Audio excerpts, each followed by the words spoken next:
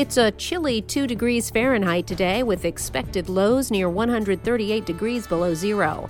Now, you can get a daily weather report on Mars. This is Innovation Now, bringing you stories behind the ideas that shape our future. A new public tool developed by NASA's Jet Propulsion Laboratory gives anyone interested in checking out the Mars weather website an up-to-date weather report on Mars.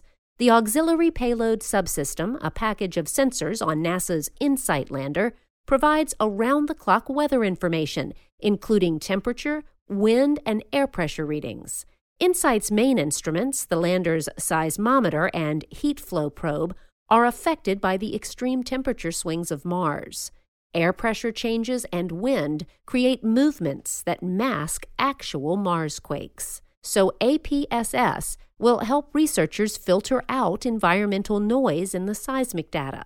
And as an additional windfall, the instruments provide a detailed view of what's going on the planet as the seasons change and give us all a glimpse of weather on an alien world. For Innovation Now, I'm Jennifer Pulley.